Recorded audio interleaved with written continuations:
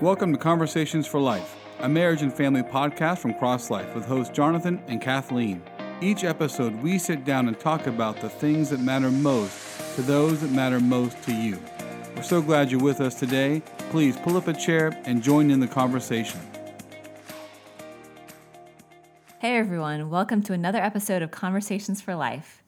Yeah, hey, well, it's great to be with you all. You know, it's Valentine's week, and we here at Conversations for Life, Kathleen and I, we thought, hey, what better week to talk about something that really is at the heart of marital bliss and or wreck and ruin, depending on the situation.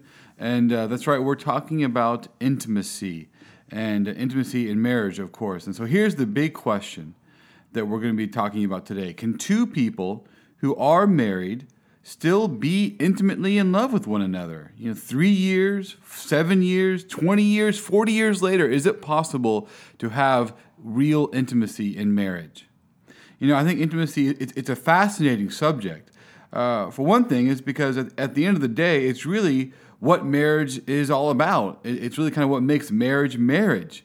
Why do people want to be married so badly? And what is it that makes that we put such a big emphasis on getting married? And, there are 7 billion people in the world. Why in the heck do we want to spend all of life with one person?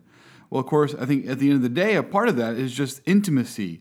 We crave that unity, that longing we have to be one with another, to have them have our heart in their hands, and for our heart to be in their hands, and to know that there's such closeness, and that's so much at the heart of marriage, and no pun intended, I should say. And so, this is why marriage is such a big deal, and why this week is such a big deal. But, the question is this feasible in marriage? Because I think the negative stereotype is, of course, in dating and during the romantic phase, maybe before kids, and early honeymoon period of marriage is possible. But then, kids come along, job pressures, and poof, intimacy is gone. And so, for a brief time, people feel this intimacy, but then the idea is kind of the rest of your life, you're just sort of stuck with each other. Yeah, as lifelong roommates or something like that, right? So I think the question that some people might be asking is intimacy in marriage just a mirage that disappears the minute you think you finally have it? Or you could even say, is intimacy something that's only possible when you're not married? There's a lot of jokes out there about how love is a wonderful thing until you get married, and then that kills it. And I think some people accept this idea so readily that they don't want to get married. That's one possible reason. And I think that intimacy both draws and repels people because it is our heart's desire. That's how we were created, and we'll talk more about that later on.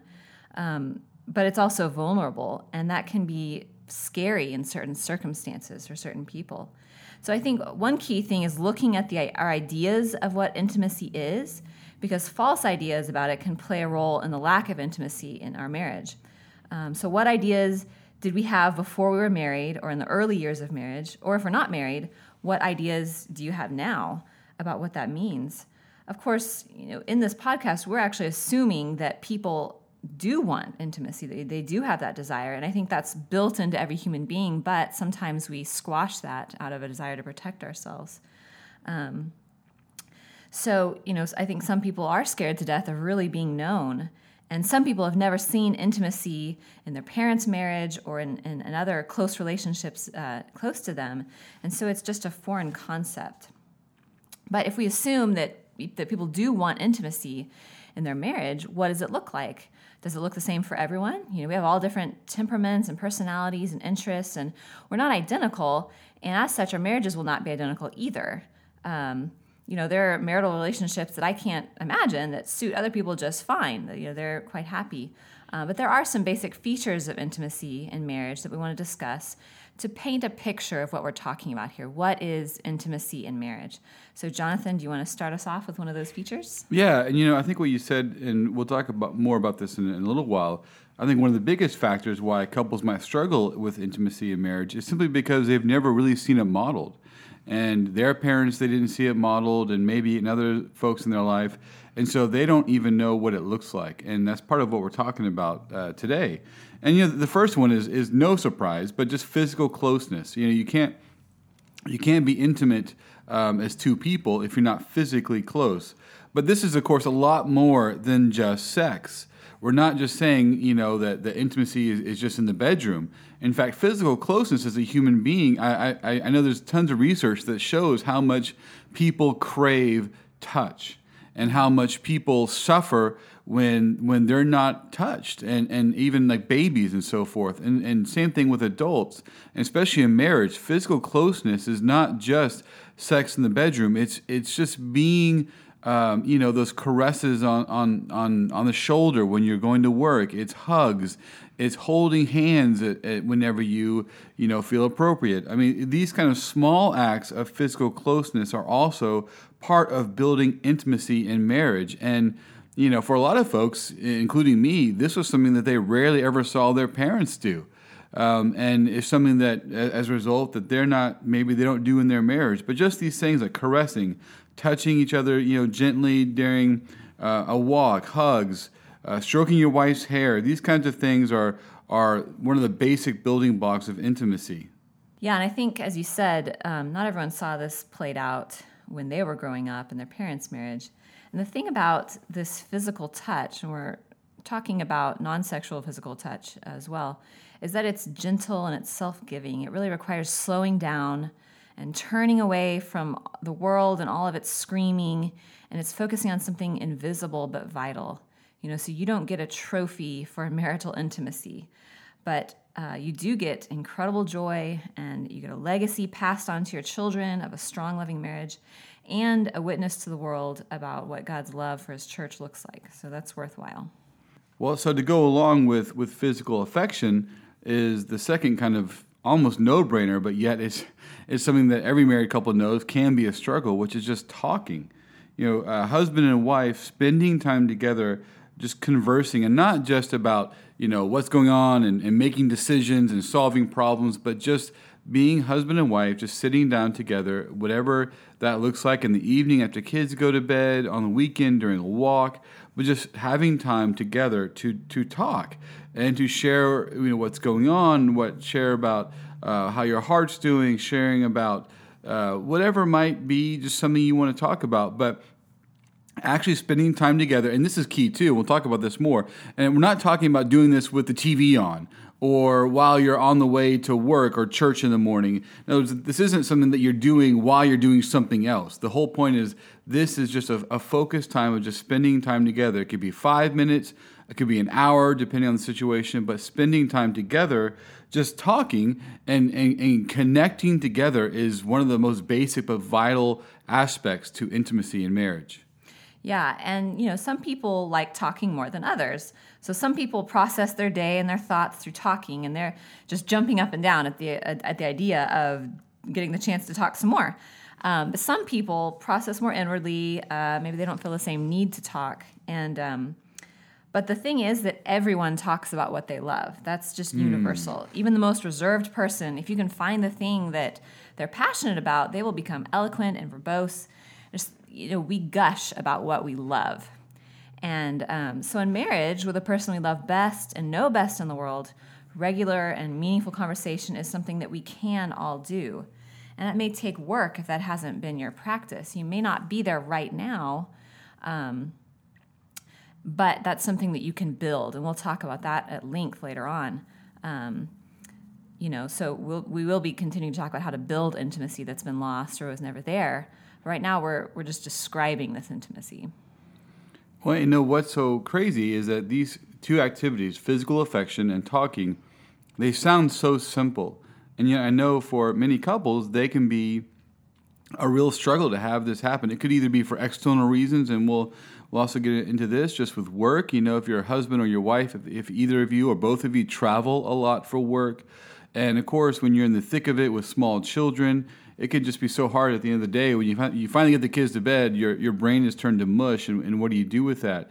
But yet, it's so simple. This isn't a big program. You don't need to go do some big extravagant thing. Just sitting together and even, of course, combining the two together. Cuddling together on the couch and talking. You're doing both things.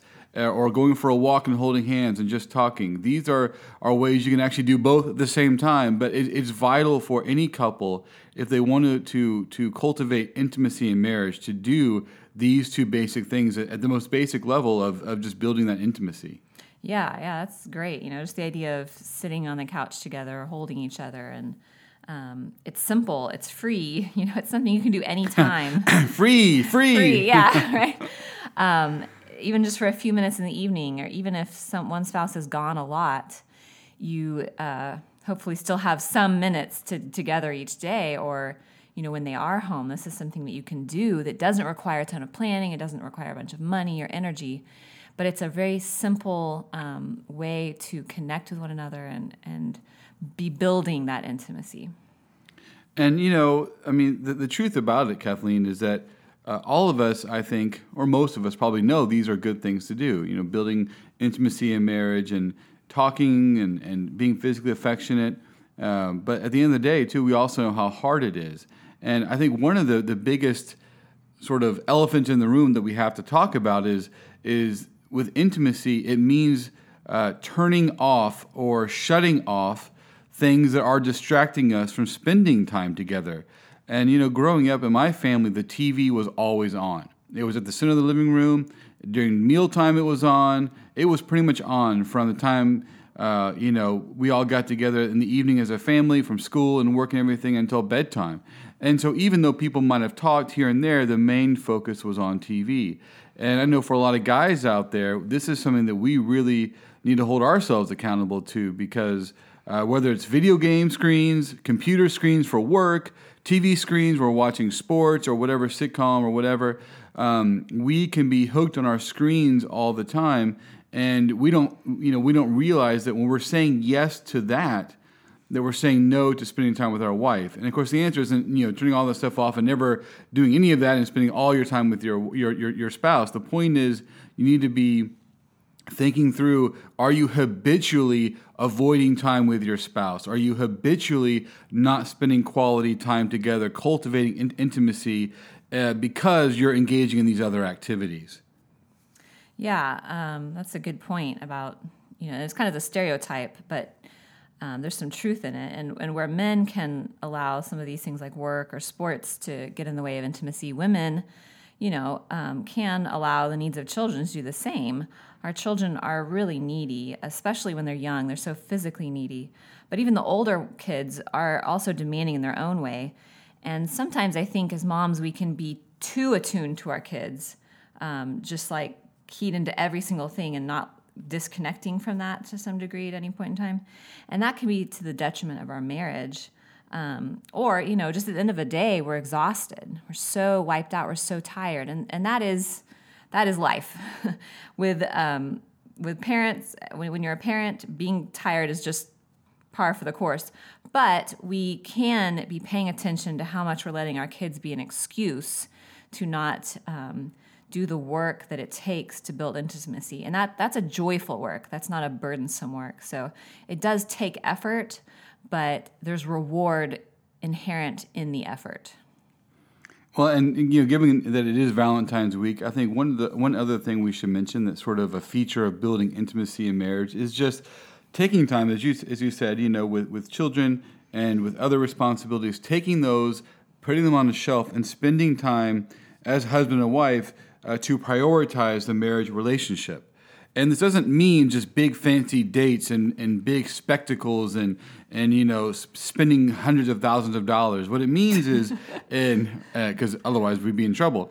But what it means is, in both small ways and big ways, just taking time to prioritize the fact that you, first and foremost, you're a husband and wife. You're not just co-laborers as parents or as workers out there. You are husband and wife. And so, leaving notes and flowers for no reason for your wife, or just doing little things to show affection during the day, depending on love languages and so on. Just small things. And then, of course, celebrating birthdays and whatever holidays and going on dates on a regular basis. But the key here is, it's not so much the activity as it is the mindset of finding little ways to prioritize the fact that you are husband and wife and doing things that will reflect that in the day-to-day life.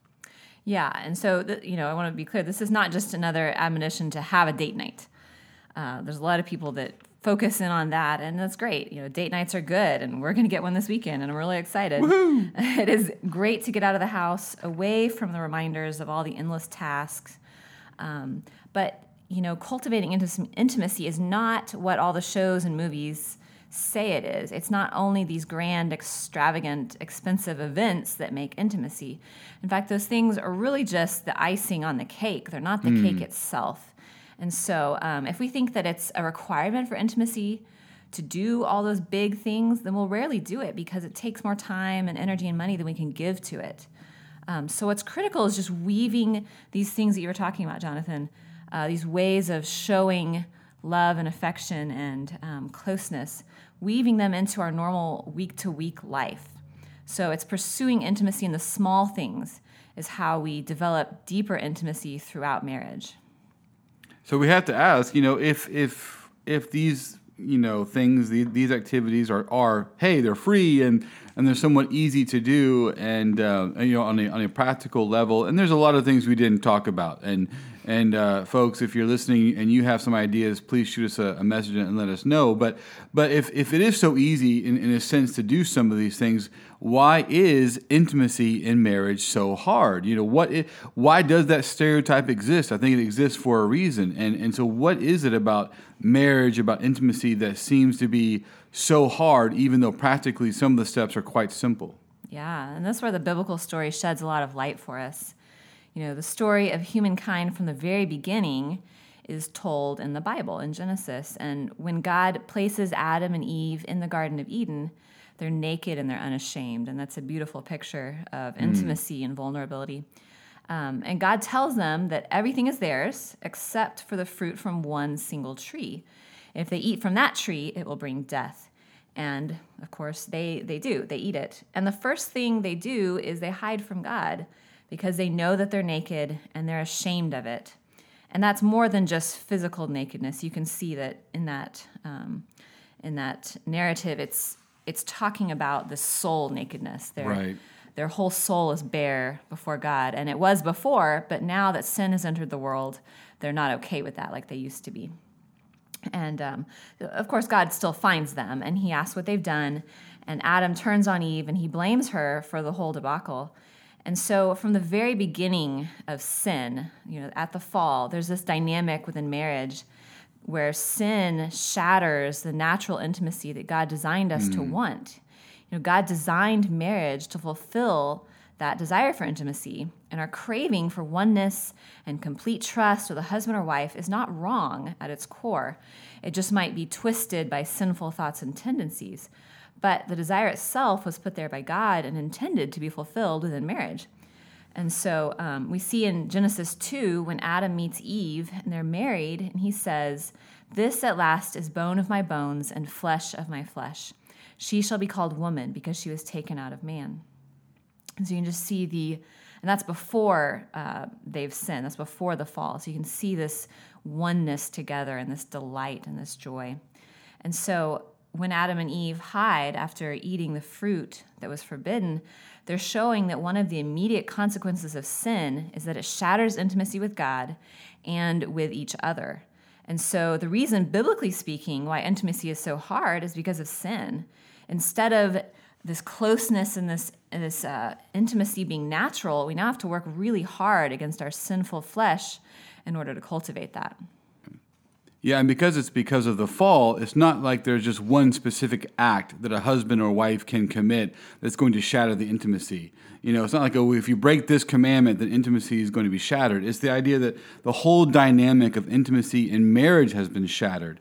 And now that means that, whereas before the fall, Adam and Eve had, they had complete intimacy. And there was no fear. They could be, as the text says, they were naked and unashamed. And then immediately after they eat the fruit, it says they saw their nakedness and they hid themselves. And I think this is really where, for one of the core reasons that intimacy is so hard in marriage related to the sin and the fall is just the aspect of fear. That because of the fall, there becomes such a latent sense of fear that all of us have of being seen in our nakedness. And that means, as you already mentioned, it's not just our physical nakedness. It's being seen for who we really are, being seen through and through. There's nothing to hide. There's nothing, there's nowhere to go. And in marriage, that's what intimacy involves. It's knowing each other as you really are, as you truly are, seeing everything. And every one of us as human beings, because of the fall, has a deep residual sense of fear of what happens even when my spouse sees me for who I really am, when they get to know who I truly am. And that fear, I think personally, is one of the biggest factors for why people avoid intimacy. They don't say that. No one goes around saying, oh, well, I'm afraid of being intimate, so I'm not going to do X, Y, and Z. They just make a million little choices that essentially run from intimacy because they're afraid. Yes, exactly. That is a really good point. That fear is at the heart of pulling away from intimacy. That's what, where there once was intimacy naturally between God and us and between us and other people, now there's fear driving us apart and repelling us from vulnerability, from being bare before our spouse. Right. So instead, we work to protect ourselves, to cover ourselves, because we have, you mentioned these fears and these gnawing fear. And I think that the questions we're asking ourselves subconsciously is, what if they turn on me? What if they betray me? What if they hurt me? If I'm bare before them, if I let myself be truly known, what if they reject me and they're not there for me? And that's a terrifying thought, so that may not be something that we live with on the surface all of the time, but because of the fall, it's something that all of us have somewhere inside us. And so that makes vulnerability, that makes intimacy harder. It makes it something that's not so natural, actually. And that's also, that fear is also at the heart of some really good counseling approaches to marriage. When we find ourselves pulling away from our spouse in a particular way, whether it's something inherently sinful like pornography or adultery, or something that's okay, but it easily becomes a substitute for intimacy like TV or video games, when we see that happening, we have a question to ask ourselves. We need to say, how am I using this activity or choice to run away and hide from my spouse? And that's a key question. It's something we have all done in some way or another. And that's a really good point, especially as we think about, what's going on the surface might look perfectly fine or perfectly normal, but underneath the surface, there's something going on that is actually destructive to intimacy in marriage. And there's a whole bunch of additional things we could talk about from the Bible, and if we had more time, I would. But I'd love to hear, Kathleen, from you just some thoughts about how can we learn from the counseling world as well in terms of cultivating intimacy in marriage. Yeah, and there's some things that really connect well with what we know to be true from Scripture. There's a clinical psychologist named Sue Johnson who has come up with an approach to marriage through the lens of attachment theory, and she calls it emotionally focused therapy, or EFT. And it's well backed by research, and it has the really high and consistent positive outcomes for marriage counseling.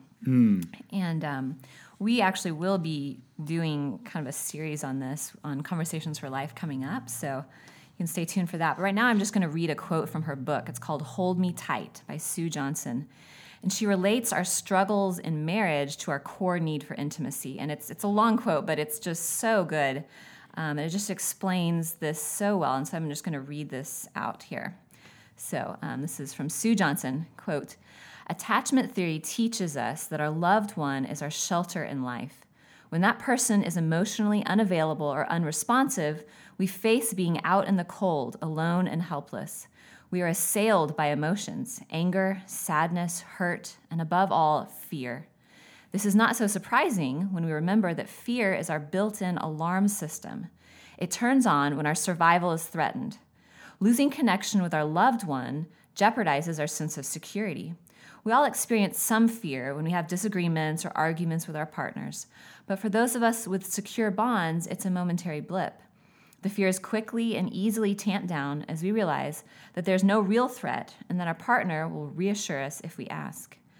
For those of us with weaker or fraying bonds, however, the fear can be overwhelming. We are swamped by what neuroscientist Jaak Pansep of Washington State University calls primal panic. then we generally do one of two things. We either become demanding and clinging in an effort to draw comfort and reassurance from our partner, or we withdraw and detach in an attempt to soothe and protect ourselves. No matter the exact words, what we're really saying in these reactions is, notice me, be with me, I need you. Or, I won't let you hurt me, I will chill out, try to stay in control. These strategies for dealing with the fear of losing connection are unconscious, and they work, at least in the beginning. But as distressed partners resort to them more and more, they set up vicious spirals of insecurity that only push them further and further apart. More and more interactions occur in which neither partner feels safe, both become defensive, and each is left assuming the very worst about each other and their relationship. If we love our partners, why do we not just hear each other's calls for attention and connection and respond with caring? Because much of the time, we are not tuned into our partners. We are distracted or caught up in our own agendas. We do not know how to speak the language of attachment. We do not give clear messages about what we need or how much we care.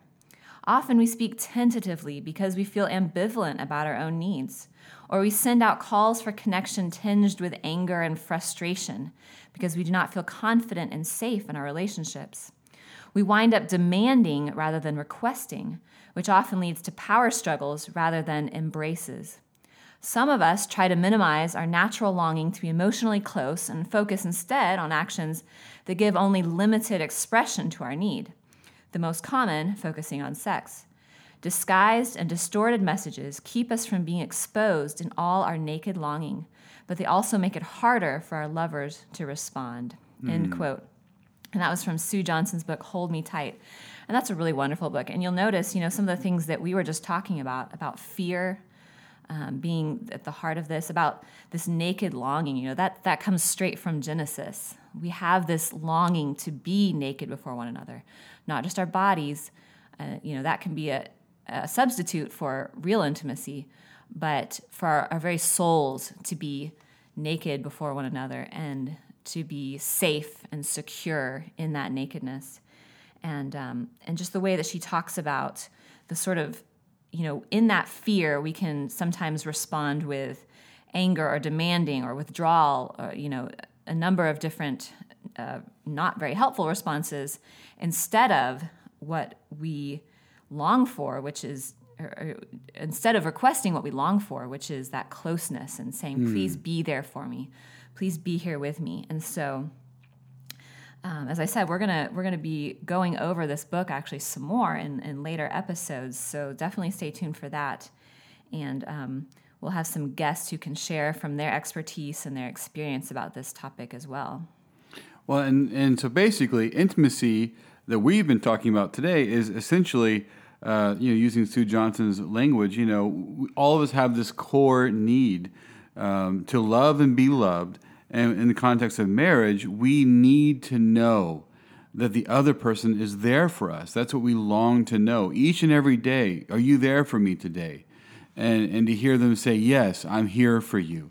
And that really is what intimacy is all about. And it comes across in a million different little ways and in some big ways, but it is at the heart of marriage. And it's also, because of the fall, it is something that is very challenging because we have this fear of even though we want it so much, we also have this contrasting fear of what will happen. And I think too we have to also talk about trauma. We haven't talked about that much, but the reality is not only do we see, in Genesis 2 and 3 and what's going on there, but in our own lives, we have given our hearts to people who have crushed them. And in some cases, that might be a parent. It might be, who knows what it might. I mean, for every one of us, in big ways and small ways, we've extended trust to someone, and we were betrayed, and we were hurt. And that's why, honestly, intimacy can be so difficult for folks. It's not just because of the biblical grounding of sin and the fall. That has played itself out in our own lives, that when we have trusted people, we have been betrayed. And that leaves a sting that, in one bad response that many people develop from that is, I will never trust someone like that again. I'll never be that naive. I'll never be that childish. And so even within marriage, we'll protect ourselves because we're afraid, what if that person hurts me? What if they betray me? Yeah, and if you have experienced this kind of trauma, and that, as you said, that can be in big, serious ways, or it can be just like 1,000 little taps from a hammer, you know. But either way, those traumas really affect your ability to cultivate intimacy. If you've had abuse by someone in your family, a close family member, or any kind of sexual assault or other kind of intimate-based trauma, that it can be paralyzing. It can feel like I can't possibly trust someone.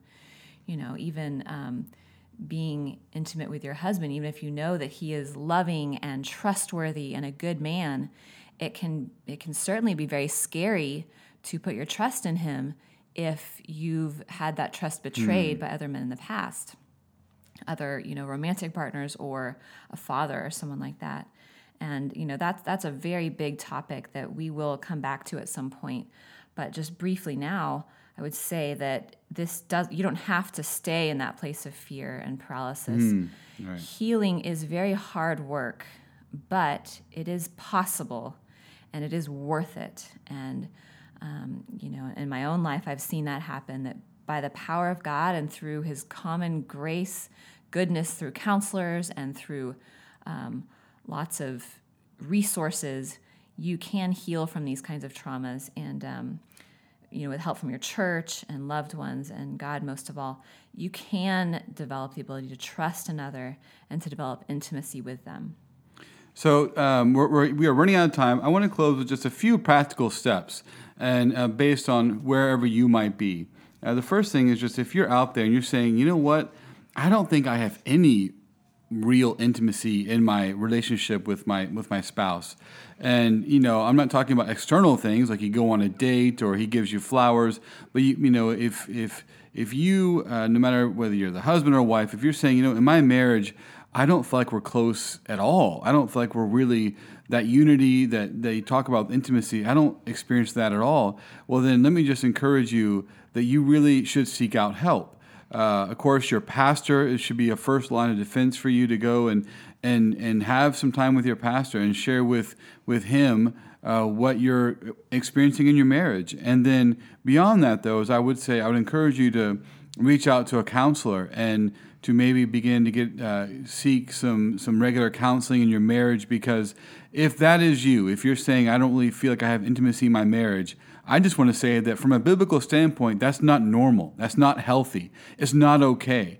And even if you're functioning in life and you're able to hold down your jobs and pay your bills and get the kids off to school, that doesn't matter. If your marriage is not intimate, if you're not growing in closeness together, then that is a huge red flag. And even if you can sort of function now, eventually those million little decisions to continue to avoid intimacy will end up having major consequences. And so whether you've been married for 2 months or 20 years, if you're saying, I just don't feel like my wife and I or my husband and I, that we have intimacy in our marriage, I would encourage you to begin to seek out some help. And don't just feel like you're all alone, and don't feel like, people will judge you if you don't do it. And I would just add too, this is, a lot of different people are listening to this right now, and people come from a lot of different situations. If you're in a marriage that isn't safe, a marriage where you really shouldn't allow yourself to be open and vulnerable with your spouse, then that's a different matter, and that's something where you do need to get help, not in order to try and have deeper intimacy, but to first establish safety.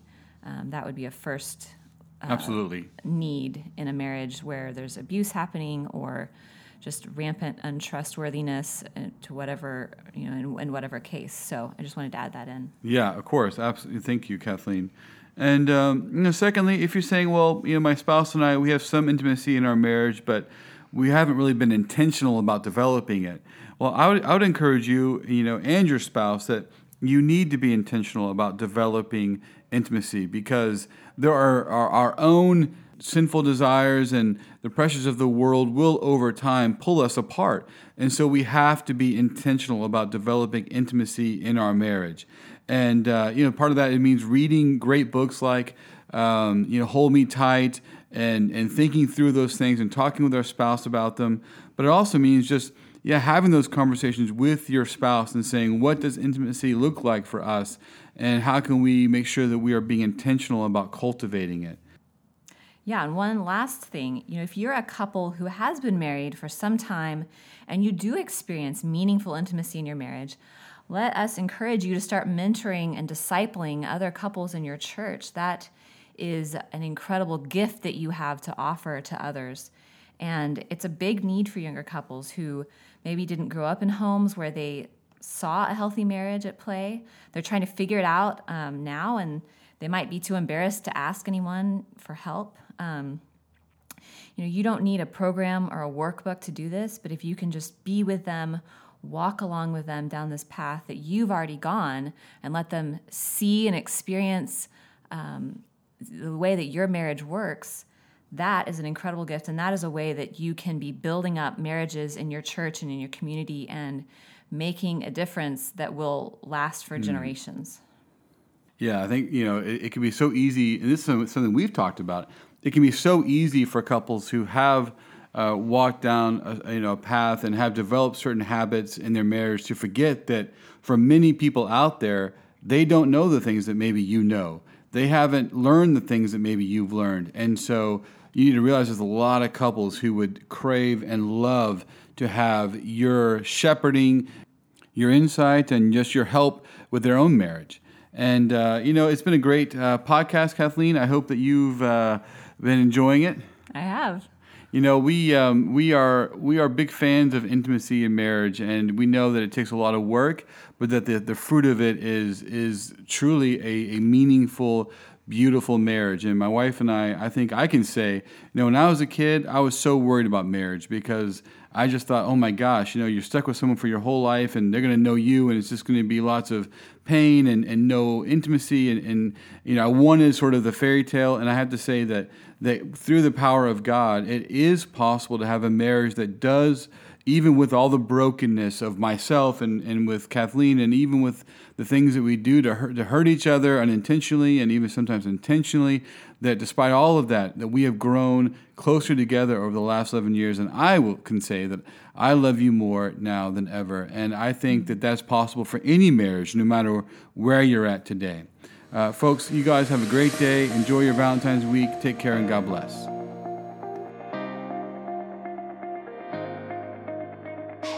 Thanks so much for joining us today. We hope you were blessed. If you'd like to find out more information or get additional resources, please visit our website at www.crosslifetoday.org. You can also find us on Facebook as Cross Life Resources and on Instagram. Until next time, take care and God bless.